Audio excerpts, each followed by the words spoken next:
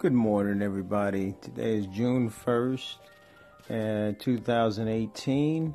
And what I wanted to talk to y'all about today on the Sherrod 7 show is the hip-hop battle between Drake and Pusha T.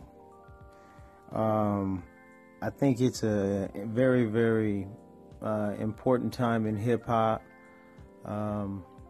because this was a battle that was like almost as if David kind of came at Goliath, and if you go back and you listen to the diss that Pusha T put together, it was one of the most just destructive, wordful hip-hop disses that you're gonna ever find. I mean, this ranks up there with some of the all-time greats. I gotta give it to him.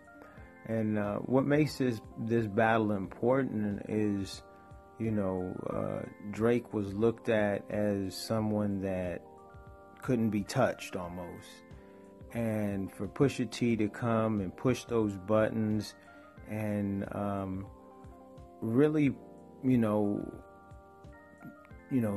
make Drake have to almost tap out, because Drake has always been the invincible one. He's always had the female fan base to kind of protect him, but when you attack that character, that female gentleman type character, by hey, this dude's not even what he portrays, we really want to see how Drake is going to respond, or if he can respond, or is this going to be the end of grand opening, grand closing? Is this the end of Drake?